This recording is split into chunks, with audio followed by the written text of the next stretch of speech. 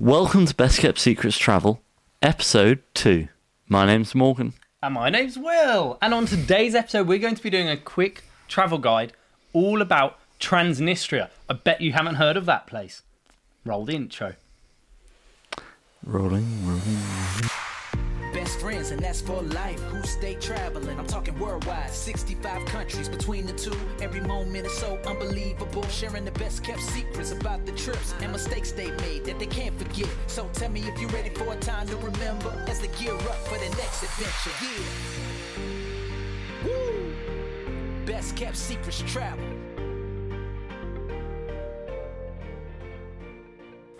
This is our first travel guide of Season 3, and this is going to be a very, very popular style of episode throughout Episode 3. It's going to be roughly 10 to 15 minutes of fast-paced, informative, interesting, best-kept secrets and things to do and see in a specific place or country. And the reason for these quick travel guides is we want to teach you about these countries that you may not necessarily have heard of, or like in this episode, it's arguably a country, technically not. We want to teach you and inspire you to then want to go and travel to these places or just learn a bit more about them. You said it's technically a country or not, but I know it's actually a disputed territory located in Eastern Europe. It's been independent. That's good. It's been an independent republic since 1992, Morgan, but not recognised by any country. By any country, but it is recognised by... Best Kept Secrets Travel podcast. Yep, it's recognised by Abkhazia, South Ossetia, and there was one more. Abkhazia, South Ossetia, which are two disputed regions in Georgia, and one more, which I can't remember off the top of my head. The region is mostly rural, and the economy is based on agriculture and small-scale industry. Transnistria is a great place to visit if you're interested in history and want to see a unique place that doesn't get many tourists. The people are friendly and there is lots of interesting architecture and scenery to explore. And it's interesting because it's still very much stuck in the past and Soviet themed. And when I visited there, I had a lovely old lady give me some hymns from some hymn that she was reading and told me to tell the Queen next time I have tea with Queen Elizabeth to be careful for some reason. If you're wondering just about where is Transnistria relative to the rest of Eastern Europe, it borders Moldova, and the region of Transnistria is roughly the size of Connecticut. It also borders Ukraine, which is quite important At the moment in news. And now we'll move on to a quick history of Transnistria. Transnistria has a complicated history that goes back centuries. The region was part of the Principality of Moldavia in the 14th century, and then part of the Ottoman Empire in the 16th century. In 1812 it became part of the Russian Empire, and remained under Russian control until the breakup of the Soviet Union in 1991. And in 1992 is the year where Transnistria declared independence from Moldova. The region is not recognised by any country, and the two sides have been locked in stalemate ever since. Tensions occasionally flare up, but so far there's been no major or significant conflict. One interesting fact about Transnistria is it has its own currency. The Transnistrian ruble is a currency that is not recognised by any other country, and is mostly used for internal transaction. It's also quite weird because they're little plastic coins, and they have Mary Queen of Scots is on one of them, and it has a few other important people for the Transnistrian people. And you also, when you turn up, you get a visa for a country that doesn't exist. They don't stamp it, it's like a little receipt, but it's very strange. Is it in your passport?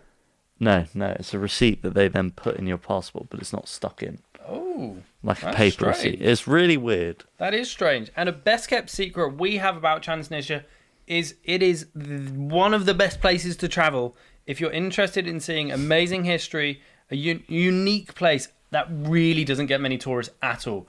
I mean, Bald and Bankrupt's episode in Transnistria really shows there's almost zero tourists. Apart from those people who are more outgoing, if you're one of those people, you're more likely to meet like-minded individuals.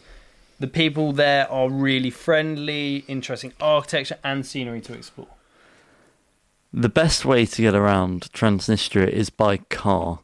There aren't really any international airports in Transnistria, and it's quite hard to get around in general. So the best way to do it is either go from a tour. Previously, you could get tours from Ukraine, but that's unlikely to be. I'm not sure if that's still around. So the best way to go now is to go from Chisinau, which is the capital of Moldova, and you can do tours, and there are daily tours. It's hard to hire a car to go across, so you'd have to get a public bus if you wanted to hire a car inside Transnistria. So I would just recommend going on a tour from Chisinau.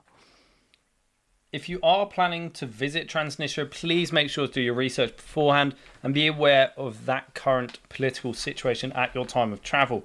Otherwise, you're sure to have an interesting and unique experience of this little known corner of Europe. I can guarantee it's going to be a unique and interesting experience, regardless.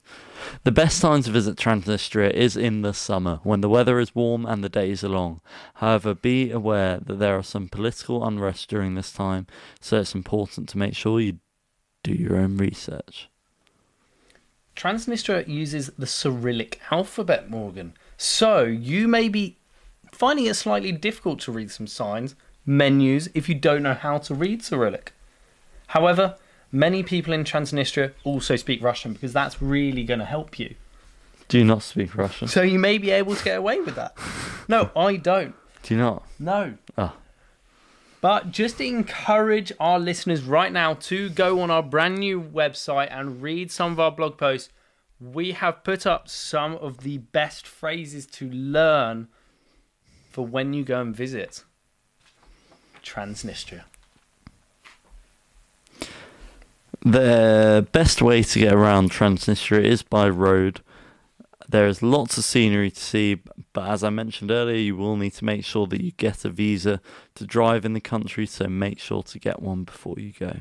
If you're looking for some of the best food and drink in Transnistria, please make sure to check out the local bars and restaurants. The food is hearty, the drinks are very strong, so you're sure to leave feeling satisfied, or as most people like to say, drunk. And there are also quite a few Soviet-themed restaurants and bars, so be sure to check them out when you go. Some of the best places to eat in Transnistria are small restaurants in the cities and villages. The menus are usually in Cyrillic, but you can usually order by pointing at what you want.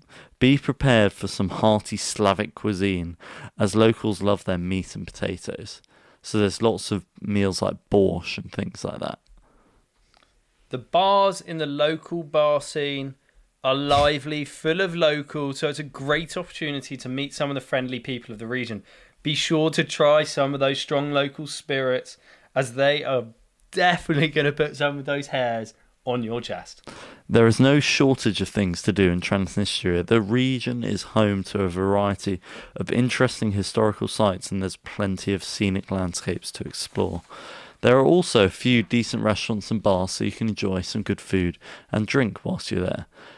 You can also go and watch football matches there, as they have a big football team there. Really? Yeah. They were in the Champions League last year. That's pretty They cool. beat Real Madrid. Well, if you're also interested in history, be sure to check out many ancient ruins and fortresses in the region. One of the most popular tourist destinations in Transnistria is Tiraspol. the capital city of Transnistria. Tiraspol Is home to a number of interesting historical sites, including the old fortress, several churches dating back to the 18th century. If you're looking for some beautiful scenery, be sure to check out Lake Seversky Donets. The lake is located in the northwest of Transnistria and is surrounded by forested hills and mountains. It's a great place for hiking, camping, fishing, and kayaking. Another great place for our nature lovers listening to this podcast is Prut National Park. The park is located on the border between Moldova and Transnistria, and it's home to a range of different wildlife, including deer, wild boar, bear, wolves, eagles. There are also several hiking trails through the park that offer great views of the surrounding countryside. So if you're looking for an interesting and unique travelling experience, be sure to check out Transnistria.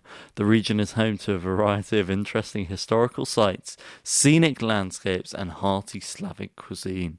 Make sure to do your own research beforehand so you know what to expect, and be prepared for some political unrest during the summer months. But just go out there and have fun.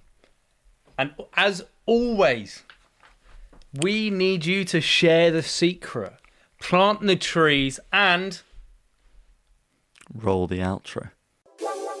Yeah, let's make it happen. I hope that you can handle going on adventures, best kept secret travels. Yeah, all over the globe, having fun, you know the deal. Amazing secret locations, hang out with Morgan and Will.